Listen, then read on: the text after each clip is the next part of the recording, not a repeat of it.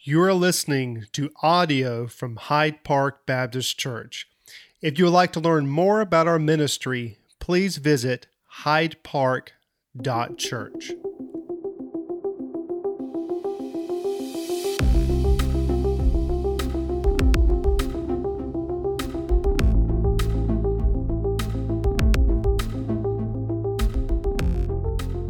Turn to Revelation 21. So, there have probably been times that you have been to some pretty beautiful places. I can think back to one of the most beautiful places I've ever been. My wife and I, back in 1998 when we were married, had the opportunity to go to Hawaii for our honeymoon. We've been trying to go back ever since, and financially it just hasn't been possible, but we were able to spend 6 days on the islands, and we got to go to Kauai first, which is the Garden Isle, and we got to do some hiking. And it was all along the coastline of that island, and I saw things there that to this day I can still see in my mind's eye some of those beautiful beaches and coastline that I've ever seen. And maybe for you that's a beach, maybe it's the Rocky Mountains, maybe the Grand Canyon, maybe some forest or garden that you went to. Maybe it was a large city. You went to a large city and you were just overwhelmed with the beauty and the majesty of that city. And all the sights and all the sounds and all the smells and all the things that you were immersed in. Maybe as a Christ follower, maybe there was a moment in time you kind of thought, wow, this is almost heavenly. I mean, the food, the people, the things that you were experiencing, you maybe just kind of sat back for a moment. Wow, this is kind of this little glimpse of heaven here. But then at the same time, there's this overwhelming sense that something's, even with all the beauty and the experience, there's still something not exactly right. For me, in Hawaii, one of the things that I noticed was homelessness. That in the great beauty of what we saw there, that inside the cities was rampant homelessness. Maybe in that Grand Canyon you saw and could smell the death of animals and maybe carcasses that were laying around, or maybe the heat or the exhaustion, or maybe you got sick while you were on vacation. You see, it seems like no matter where we go and no matter how beautiful it is, there's always this looming, reminder that the curse is alive and well. We talked about that a few weeks ago, that death is the result of sin and disobedience, specifically by our great, many times removed parents, Adam and Eve, and the world was then placed under a curse. We as human beings experience that curse, not only experience it, but we're born under that curse. But it doesn't matter how beautiful, it doesn't matter how great the landscape, no matter how wonderful the experience is, it seems like there's always that black cloud that's kind of hanging over things. I mean, even if you have the greatest vacation ever, that vacation had to end at some point. You kind of had to go back to work and go back to reality, and at the very least, it came to an end. And maybe at times on those vacations you thought, I could just stay here the rest of my life. I could just stay right here perpetually on this vacation in this beautiful place, but yet it's not possible most of the time. And what's even more interesting is for people who live in those places, for people who live in the Rocky Mountains, for people who live in places like Colorado that is beautiful, places like Hawaii where people live there, they live their day in, day out life. They don't even pay attention to what's around them. And you can say to them, wow, you live in the most beautiful place. And they're like, well, yeah. You just kind of get used to it. Well, what I'm going to share with you today is so deep and so profound and so overwhelming from a mental aspect to wrap our arms around what we see in Revelation 21. It's going to take some imagination.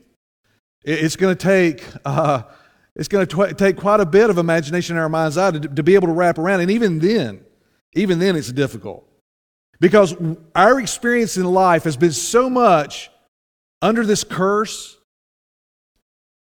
And so much of what our life has been about has been a struggle that it's hard to imagine what God is revealing to us here in Revelation 21. And what causes this chapter to be even more difficult, and quite frankly all of the book of Revelation, is we have to understand kind of the grand scheme of what God is doing here. Because if I just drop into Revelation 21 and we just kind of walk through this chapter like we normally do, if I don't give you some context to this, it's not going to make any sense at all. Last week I said some things that really prompted a lot of questions from this congregation, which is a great thing. And if you're watching online this morning or you're here in the building, if I say some things today that prompt some questions, I want you to reach out to me, jeff@hydepark.church. That's my email. You can call me. But I said some things last week that generated several questions. I love it when that happens. And last week I said something that was provocative. And what I said is that when we die, now up to this point, here's some things that we've kind of wrapped our arms around. First of all, death is a result of the fall. Okay? And we're all going to face it. Now, there is that chance that Jesus may come back and wrap things up. We're going to talk about that in just a few minutes. But the reality is we're all going to face death. And that's the result of the fall. We also talked about that you, the real you, what makes you you, is going to live forever. That's part of God's image in you. That this body that you have, it's going to go back to the ground. It's going to decay and rot and go back to the earth. But that soul spirit that's in you, it's going to live forever. And then last week we talked about how that when a believer, a follower of Jesus dies, that Paul says that to be dead means that our soul spirit has departed from our body and that soul spirit is somewhere. And last week we talked about that place called heaven, the throne room of God. And then I said last week that throne room of God is not our final destination. It's not. Now, oftentimes when we talk about heaven, we talk about heaven in the idea that it's the eternal state, it's the final destination. And in one sense, that's true, but in another sense, it's not actually. It's one stop along the journey to this beautiful city that we're going to talk about in Revelation 21. But before we can get there, I need to lay out kind of just a really rough, and trust me when I tell you, it's kind of a rough timeline. Because if I jump into 21, the first question you're going to have, well, where does this fit into? Well, when's this going to happen? Is this going to happen like next? Is this the next thing to happen? And the fact is, God has a very stringent plan on how He's going to wrap things up. Now, I will tell you at the very beginning, among evangelicals, among people who believe the book, who believe that Jesus Christ is the only way of salvation, there are differences in how people lay out this timeline. But what you need to know is we all arrive, from an evangelical perspective, we all arrive at the same place at the same time, although some people have a different viewpoint and how it's laid out. And I'm fine with that. I'm good with that. But what I'm going to lay out for you this morning is what this church believes, what I believe historically, and I believe there's a lot of support scripturally for what I'm getting ready to lay out for you. So let's start with what the next event is on God's calendar. What is the next event on God's timeline to wrap up the world, to bring judgment, and then to bring that eternal state? Well, the next step is laid out for you in 1 Thessalonians 4. You don't have to turn over there. But it says there that there's going to be a time, a literal time, where there is going to be a trumpet that will blow. And the Bible says there through the hand of Paul that the dead in Christ are going to rise, and then those to which remain will be caught up. That word caught up is where we get the idea of rapture from. Now, the word rapture is not in the Bible, but the concept truly is. And it's going to be this miraculous, amazing event that when Jesus Himself calls out those who are following Him at that particular point in history, every single believer who had died up to that point, and every single believer on the face of the earth, whether they be in China, Uganda, or in Iran, are going to come out of this earth, and we're going to meet Jesus in the clouds, and there shall we be. That's the next step. So you may be thinking, well, Pastor, you mean you really think, literally, that there is going to be a time where people are going to leave the earth, and I will look at you with a straight face, with a confident face, with a face full of joy and peace in my heart? Yes, I do. And I try to get up every day thinking that, well, today could be that day. And I'm okay with that. Are you okay with that? Because for those who get left behind, let me tell you what happens next. So the next step, or the first step, is the taking out of the church. The next thing that's going to happen, we don't know exactly, but it's going to happen pretty soon after that. There's going to be a person who rises to power that we know to be the Antichrist. The Bible describes him as the son of perdition, the man of lawlessness. And this guy is going to have all the answers. I think you can begin to see right now in what's going on in our world that the world is looking for a world leader who simply just has all the answers. And this world leader is going to rise to power after I've already been taken out. And he's going to have charisma. He's going to have power and influence. And the world, I'm talking about the world, is going to flock to him. And he's going to be so charismatic, and he's going to be able to accomplish some things that no other leader has been able to accomplish. And the reason is because he is demonic. He is actually Satan incarnate. He is Satan with flesh on. And he is going to mislead the entire world. And the world is going to fall at his feet, and he's going to institute some things. He's going to unify the world under his leadership. And this is going to also begin at the same time the church is taken out. At the same time the Antichrist rises to power, there is going to be a time of judgment upon this earth. And it's called the tribulation period. And I believe that it's going to be 7 years. And during those 7 years, this son of perdition, this man of lawlessness, empowered by Satan, is going to rise up, and he's going to bring together a one world government unlike anything the world has ever seen. Far greater than the Babylonian Empire. And what's amazing is that the Bible talks about this empire as though it's a revised Babylon. And we know that in history that Babylon was one of the most powerful nations to ever be upon this earth. And he's going to be over this new world government. And all the nations are going to align themselves with him. World power is going to increase. He's going to require people to take a mark in allegiance to him and worship to him. The Bible says in the hand or on the forehead. And those who choose not to do that will be slain on the spot.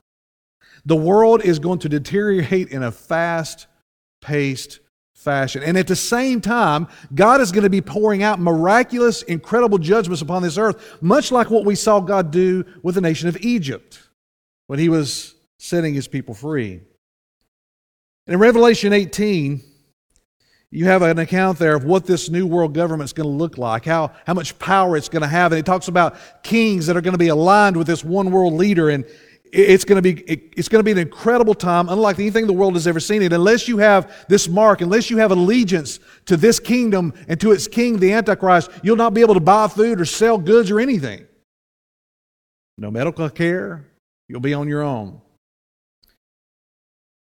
And then in Revelation 18, it says that God is going to destroy that empire in a short period of time. It says in that chapter that in 1 hour. Now you may be thinking, how could a world power that grows to such influence be destroyed in 1 hour? Well, the God that I serve can speak the entire universe in 6 days. He can speak the words, and planets are hung in space. So it's not a problem. It's not a problem at all.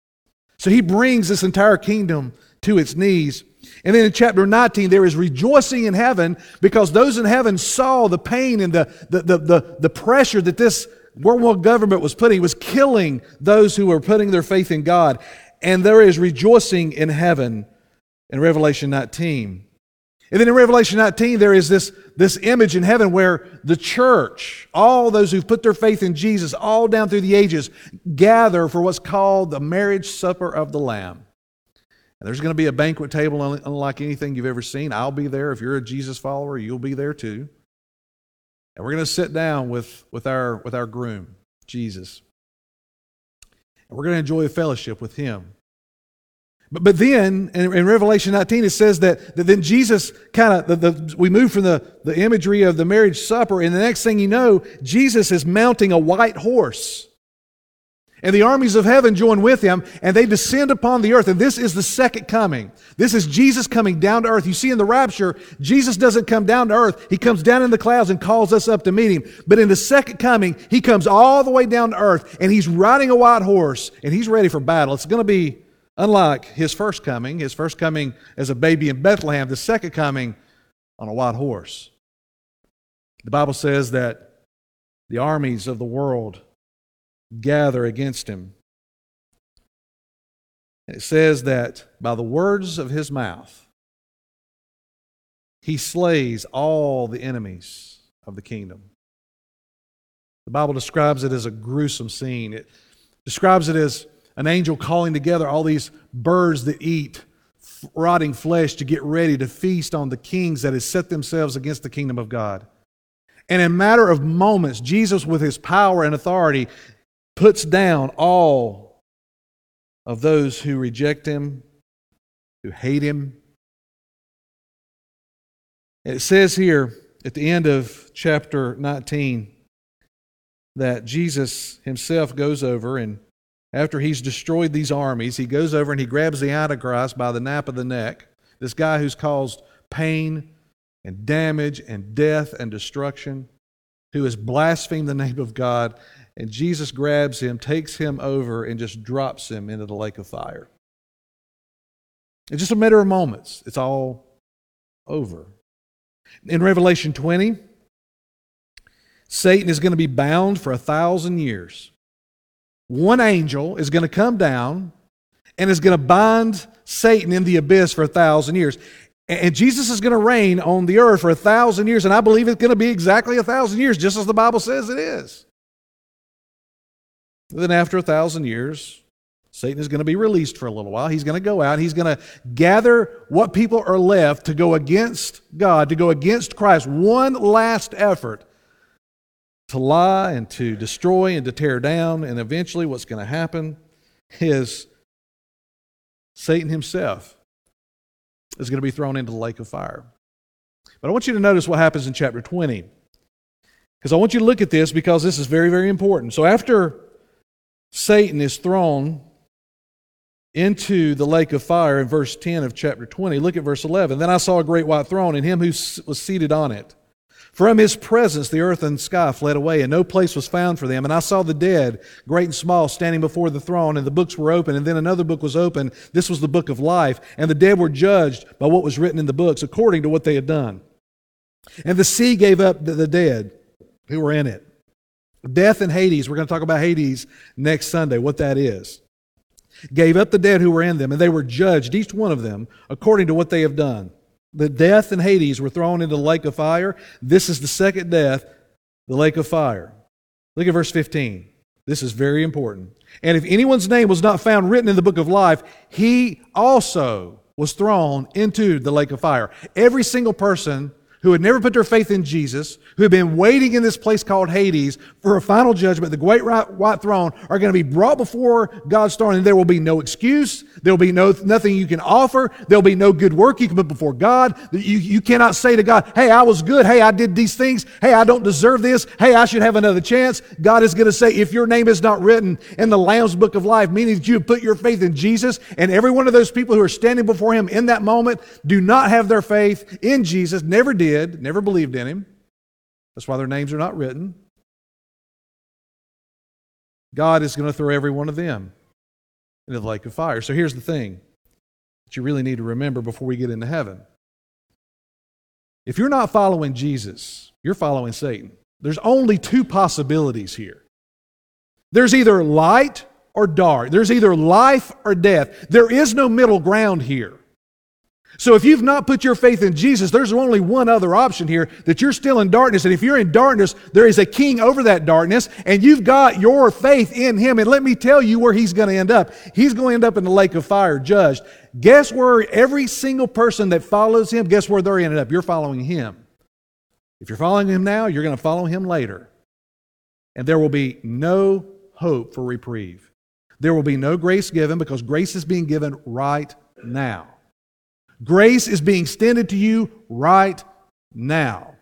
And the choice that you make about Jesus right now sets you on a course for all eternity. Now we're ready to talk about Revelation 21. With all of that, now we're ready to talk about chapter 21.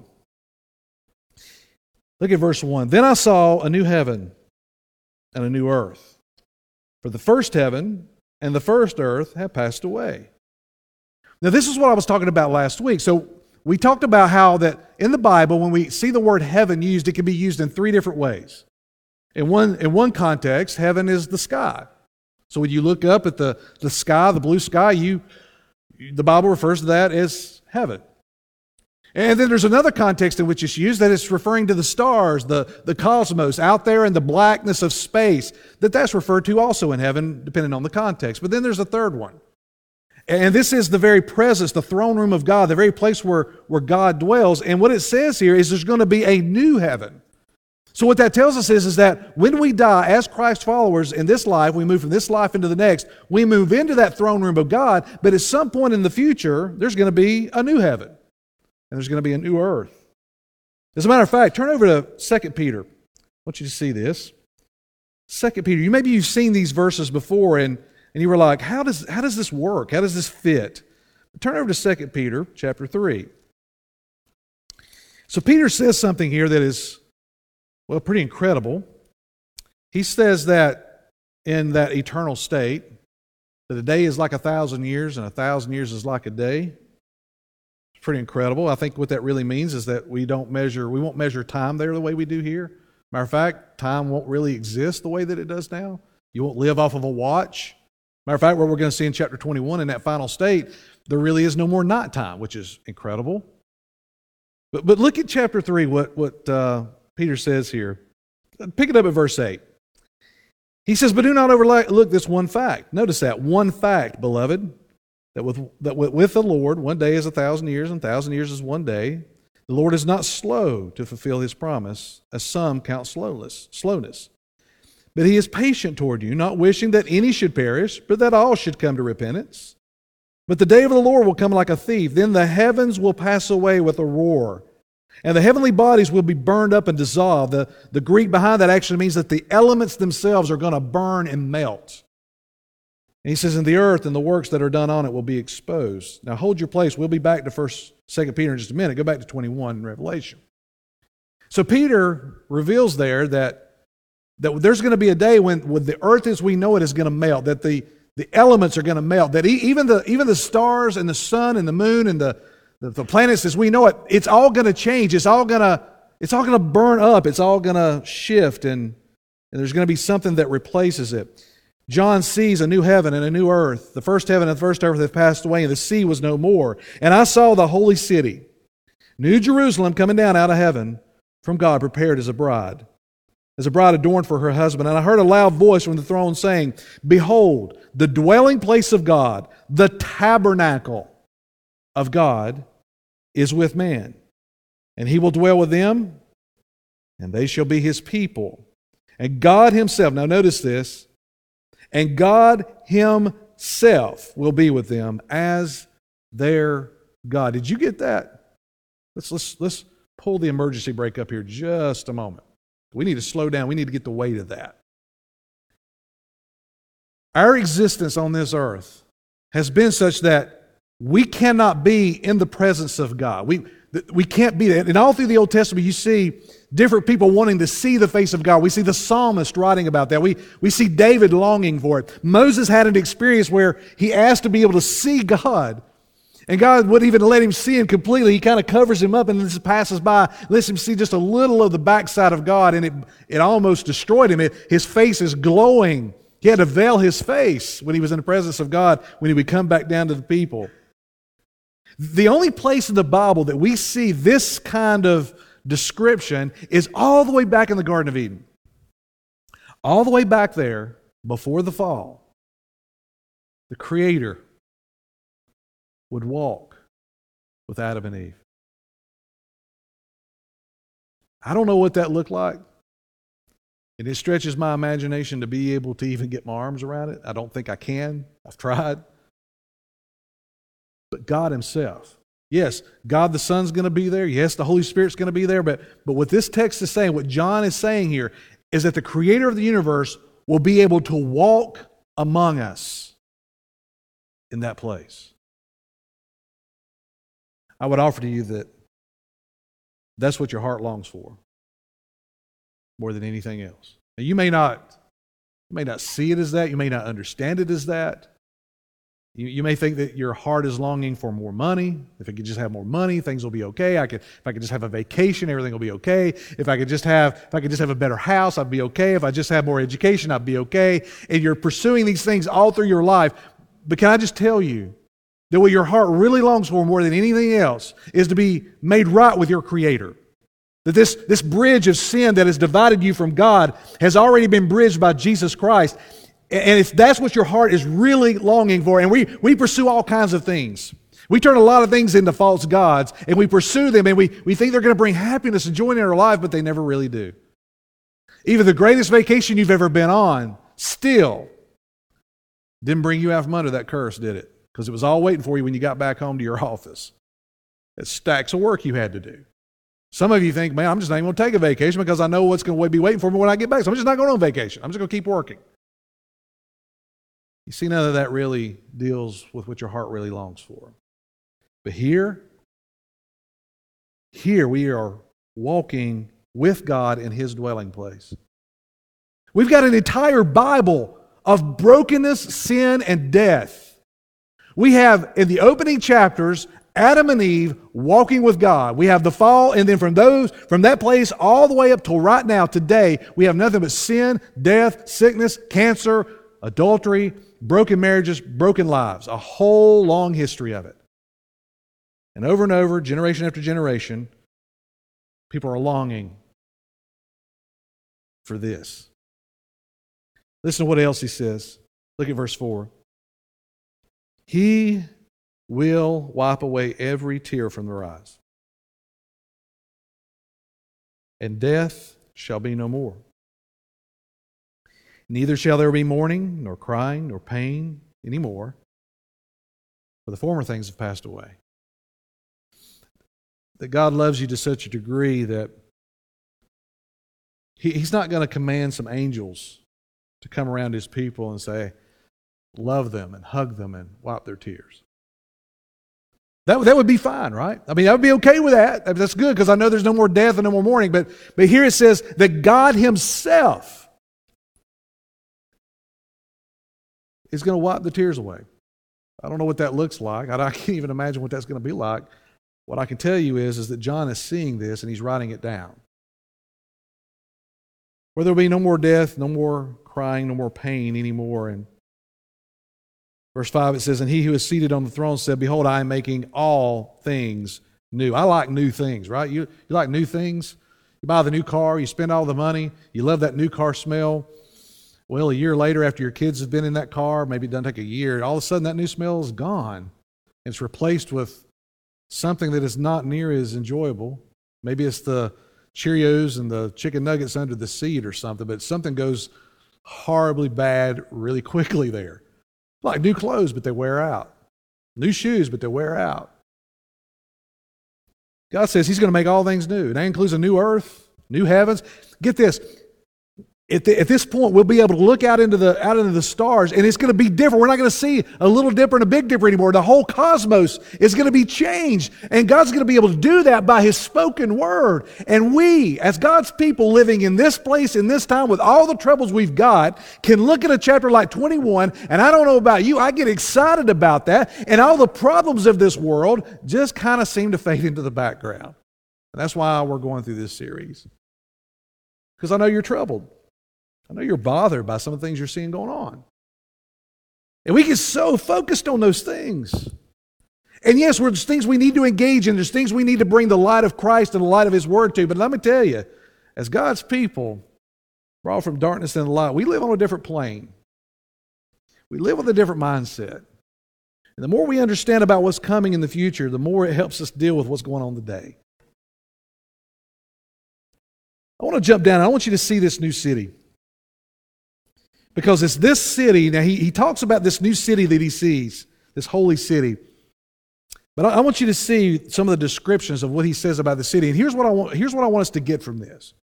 I'm not going to be able to describe to you every one of these stones and everything that's going on here. And I don't think that's really the point we need to focus on this morning. What I want you to do is I want you to focus on the God who is behind this incredible, miraculous, beautiful thing that John is seeing. Listen to this. He says, then came one of the seven angels who, this is verse 9, had the 7 bowls full of the 7 last plagues and spoke to me, saying, Come, and I will show you the bride, the wife of the Lamb. Now this gets a little confusing because we just talked about the bride who just had a supper with the Lamb, and that's the church. And all through the New Testament, we see Paul use that analogy that the church, those who've been born again, are the bride of Christ. But here he uses it in a different context, talking about this holy city, this New Jerusalem. Verse 10, and he carried me away in the Spirit to a great high mountain. Now, John had to be taken to a great high mountain to be able to see what's about to happen.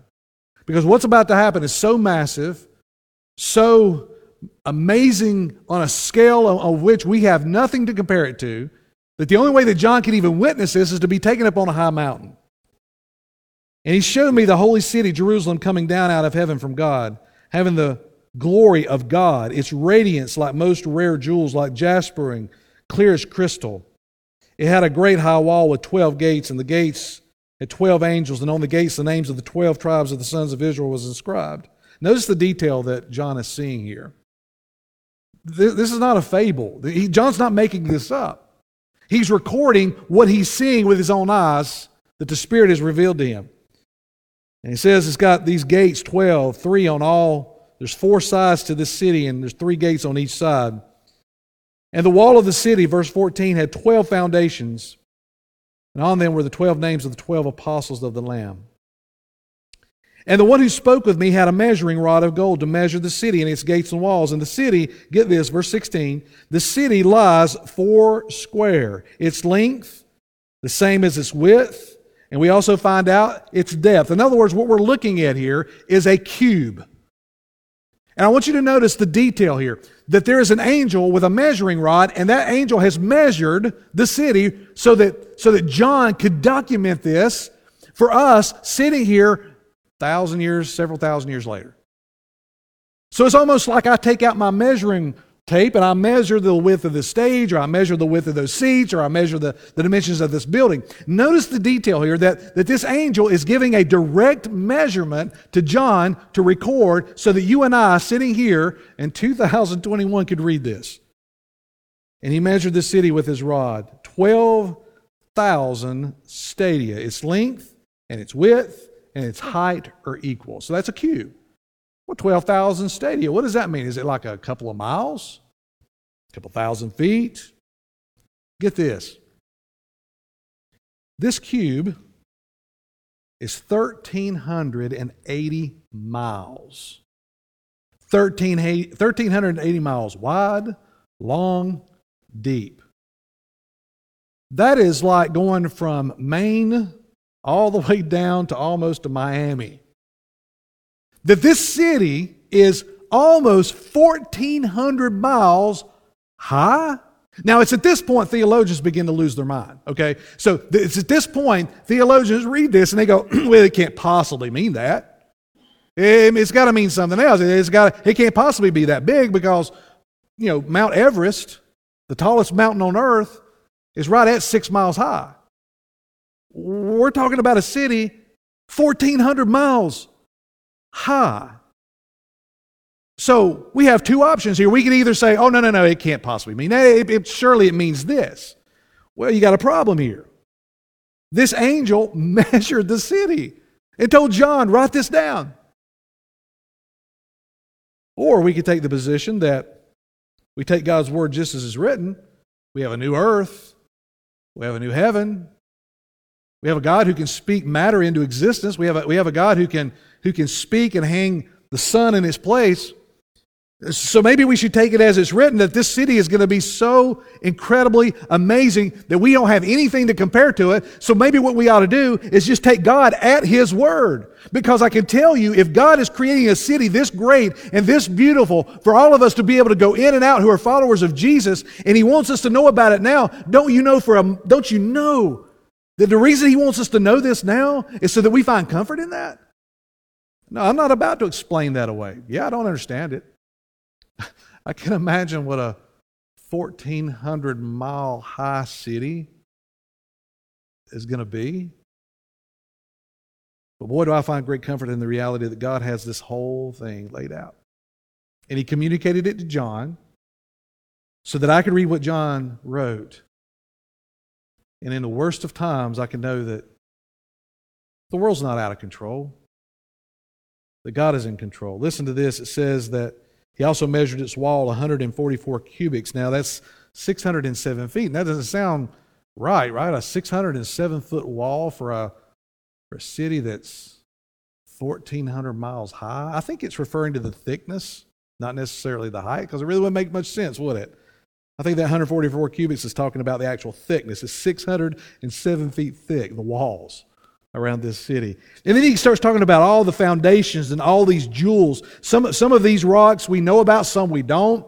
All I can tell you is it's going to be the most beautiful, beautiful, amazing city that you could ever possibly imagine. Jump down to verse 22. He says, "And I saw no temple in the city."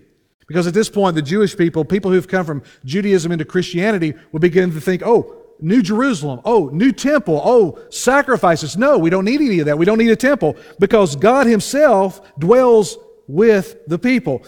There's no need of the sun or the moon to shine, for the glory of the God gives its light, and the Lamb its lamp. Its light will light to nations, and the nations will be able, verse 24, by its light the nations will walk, and the kings of this earth will bring their glory into it. That verse 24 tells us that on this new earth, there's going to be different groups of people living in nations. And they're going to be able to flow in and out of this city because the Bible says the gates will be open all the time. There'll never be a time where the gates are closed. In other words, there'll never be a time where there'll be a threat to this city. There'll never be another king that'll rise to power and try to knock Jesus and God off the throne. That forever, forever, forever, there'll never, ever be another threat. That's all gone. The gates will be open.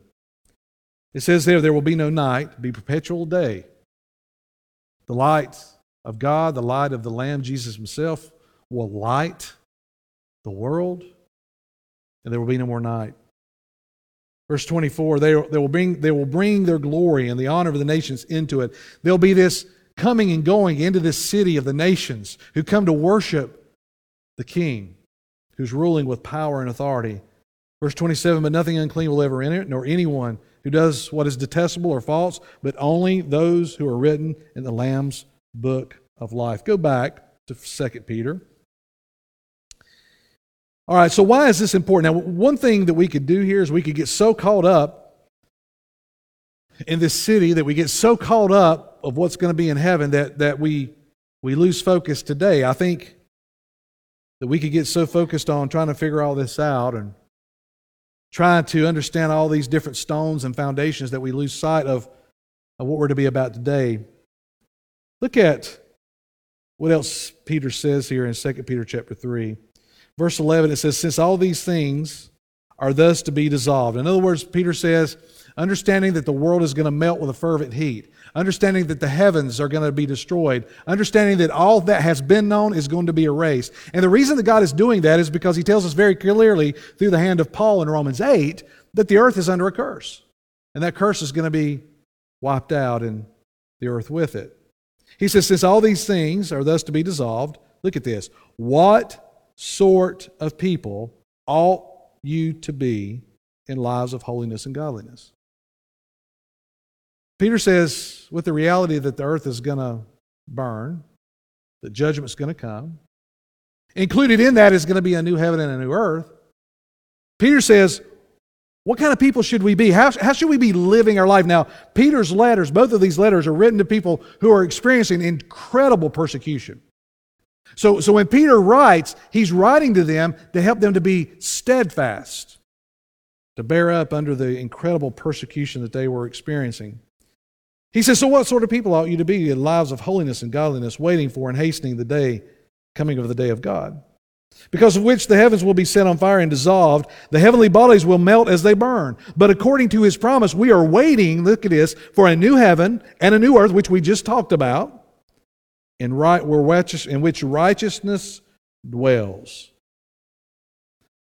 So let's think a little bit about how shall we live today with the understanding that the earth is going to burn, it's going to be replaced with a new one, and this holy city is going to come down, that God is going to rule, Jesus is going to rule. How should we live today in response to that? Well, if you go back over to Revelation 22, you don't have to. You're going to find a phrase there. As John is writing and wrapping up that letter to us, he's told that Jesus is going to come soon, that behold, Jesus is coming soon. Now, we living in this world, we can get our eyes on things, the trouble, the difficulties, the pain, all that's going on. You can get your focus on that and completely lose sight of the reality that Jesus could come back today. You can get so mired in the mess of this world that your eyes come off of eternity. As a matter of fact, most people are not even thinking about eternity. People who've never put their faith in Jesus are not thinking about anything more than tomorrow, if they're even thinking about tomorrow. They're certainly not thinking about their death. That's the last thing they want to think about.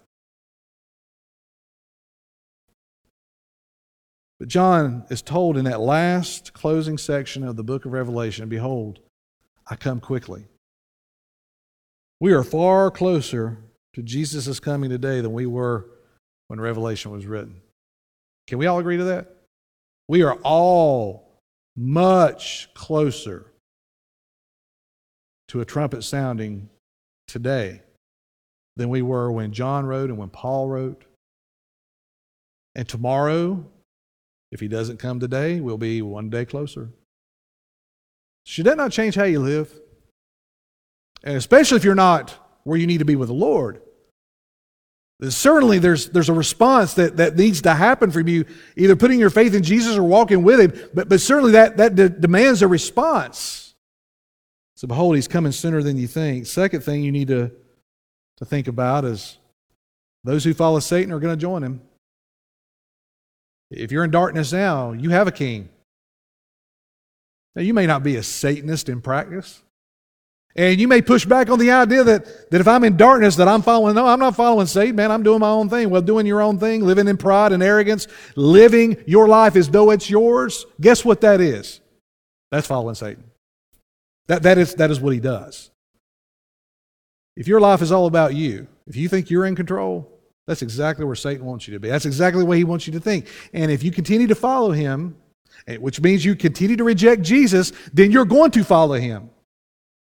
Which means your name is not written in the Lamb's Book of Life, that there is a book in heaven. My name is written there. My name is written in that book. Not because of me being a great person, because if you know me, you know I'm not so great.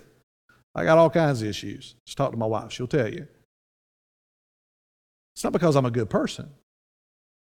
It's because I put my faith in an awesome person who resurrected from the dead. And he changed my life. I'm taken out of darkness into life, not because I'm a good person, not because I'm a pastor, not because I've got this calling. That is not what gets me into the Lamb's Book of Life. What gets me in the Lamb's Book of Life is repentance, which means turning away from an old life and turning towards a new life. Turning away from an old, dying, dead king, Satan, and turning towards a living, resurrected Lord that I will spend eternity with. And putting my belief in him, my faith in him. So if you follow him now, you're going to join him later. Third, this is what your heart's been longing for. You were knitted together in your mother's womb with a desire that cannot be filled by a vacation, a desire that cannot be filled with $1 million in the bank or $1 billion in the bank. There's a hole in you that can't be filled with drugs or alcohol or pornography. There's a hole in you that can't be filled because of pursuing another relationship, another boyfriend, another girlfriend. There's a hole in you that won't be satisfied when you give birth to a child. As beautiful and as glorious as a touch of heaven that is, it still will not fill that hole. Fame, fortune, being an Instagram influencer, none of that will ever fill that hole. What you've been made for, what you've been longing for, that hole that's in you can only be filled by your Creator. And he's already made all the preparations. He's already given the gift. The gift just needs to be received. Fourth, going back to 2 Peter here. Look at verse 14. He says, therefore, beloved, since you are waiting for these, waiting for what? Waiting for the next step on the calendar, on God's calendar. What is that? Well, that trumpet. He says, since you're waiting for these, be diligent. He uses that term a couple times in his letters. Be diligent. Be diligent to be found by him without spot or blemish. What is he saying? Christian, live your life for Christ. Live your life following Him. Be formed into the image every single day of your life to grow up in spiritual maturity and Christ-likeness, as Ephesians 4 tells us, to become Christ-like in the way we speak, the way we act, the way we interact with others. Are we doing that on Facebook right now, folks? Are we doing that on Instagram right now? Are we showing the love of Christ and the stuff we're posting on social media? You might want to take a little inventory there. I know you're angry. I know you're upset about various things. But be careful that you're diligent to be found by Him without spot or blemish. In other words, when the trumpet sounds, I want to be found serving Him.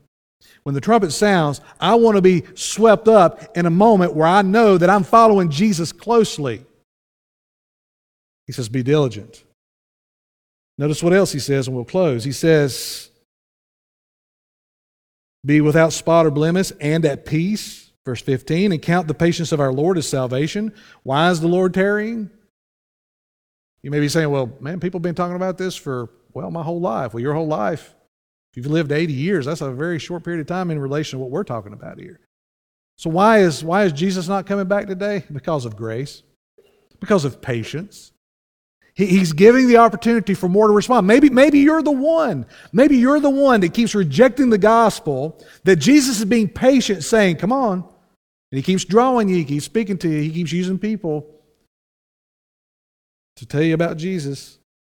He says here, on the count of patience of our Lord is salvation, just as our beloved brother Paul also wrote to you according to the wisdom given to him, as he does in all of his letters, when he speaks of these matters. There are some things in them that are hard to understand. Amen to that, Peter. There's a whole lot of things in Paul's letters and John's letters and Peter's letters that are hard to understand. He says, which we are ignorant, and in which the ignorant or false teachers twist to their own destruction, as they do in other scriptures. Verse 17, here it is. You therefore, beloved, knowing this beforehand, take care that you are not carried away with the error of lawless people and lose your own stability. Oh my goodness, folks, we have lawless people all around us. We have people all around us inundating us with social media and technology, and they are absolutely lawless. And they are trying to tell you how to live. They're trying to tell you what is important. They're trying to tell you where you can find peace and where you can find joy and where you can find true life. And they are liars to the core. And Peter says right here, if you start getting carried away by the error of lawless people, you will lose your own stability. Guess where we are, American church? You're putting your faith in people who are lawless, and guess what happens? The stability is eroded. And Peter says, remember something, this earth is going to burn with a fervent heat. That America is going to disappear. That all the nations are going to disappear. So if you're putting all of your hope and all of your faith in any of that, then you're going to live an unstable life, because there are people who are lawless, who are liars. He says, but grow in the grace and knowledge of our Lord and Savior, Jesus Christ, and to Him be the glory, both now and to the day of eternity. Amen. So why do we talk about heaven? Because it should change how we live today. When you begin to get your viewpoint a little bigger than the temporary problems of this world, when you begin to get your focus on the eternal rather than the temporary, when you begin to get your attention on the God behind the eternal rather than the temporary false gods that are on this planet spewing all kinds of hatred and lawlessness, what you will find is peace and stability and life. The reality is that eternity is a long time. That Jesus is going to come back. And only those names written in the Lamb's Book of Life are going to make it to that place of bliss and peace and joy where you are with your Creator forevermore. Father in heaven, it is with great, anxiety to teach a text like this. There's so much more that needs to be said. But Father, you can take this and do far more with it than I ever could. Your word doesn't return void. We know that. But Father, I hope that both online and here this morning that people will respond to the reality that you are in control. And that if there's a lack of peace, a lack of stability, if if there is anxiety, if there is depression, if there is pain, if there is exhaustion, if there is a person out there who's just about ready to give up on life itself, maybe it's because we've poured everything we've got into the temporary, and it has failed to fill that big hole in our heart. Father, I believe it's time that they try something different. I believe it's time, Father, that they put their faith in you. Maybe for the first time, or maybe for the 100th time. Father, beyond the walls of this place, those watching online, those here this morning, there's an opportunity to respond. I pray, Father, that as the Holy Spirit deals with their heart and draws them to respond, that they would. No more excuses. No more, I'm too busy. No more that, well, I've got tomorrow. Well, tomorrow may never come. Now is the time of grace. Now is the time to respond. We love you and we thank you. It's in Christ's name. Amen.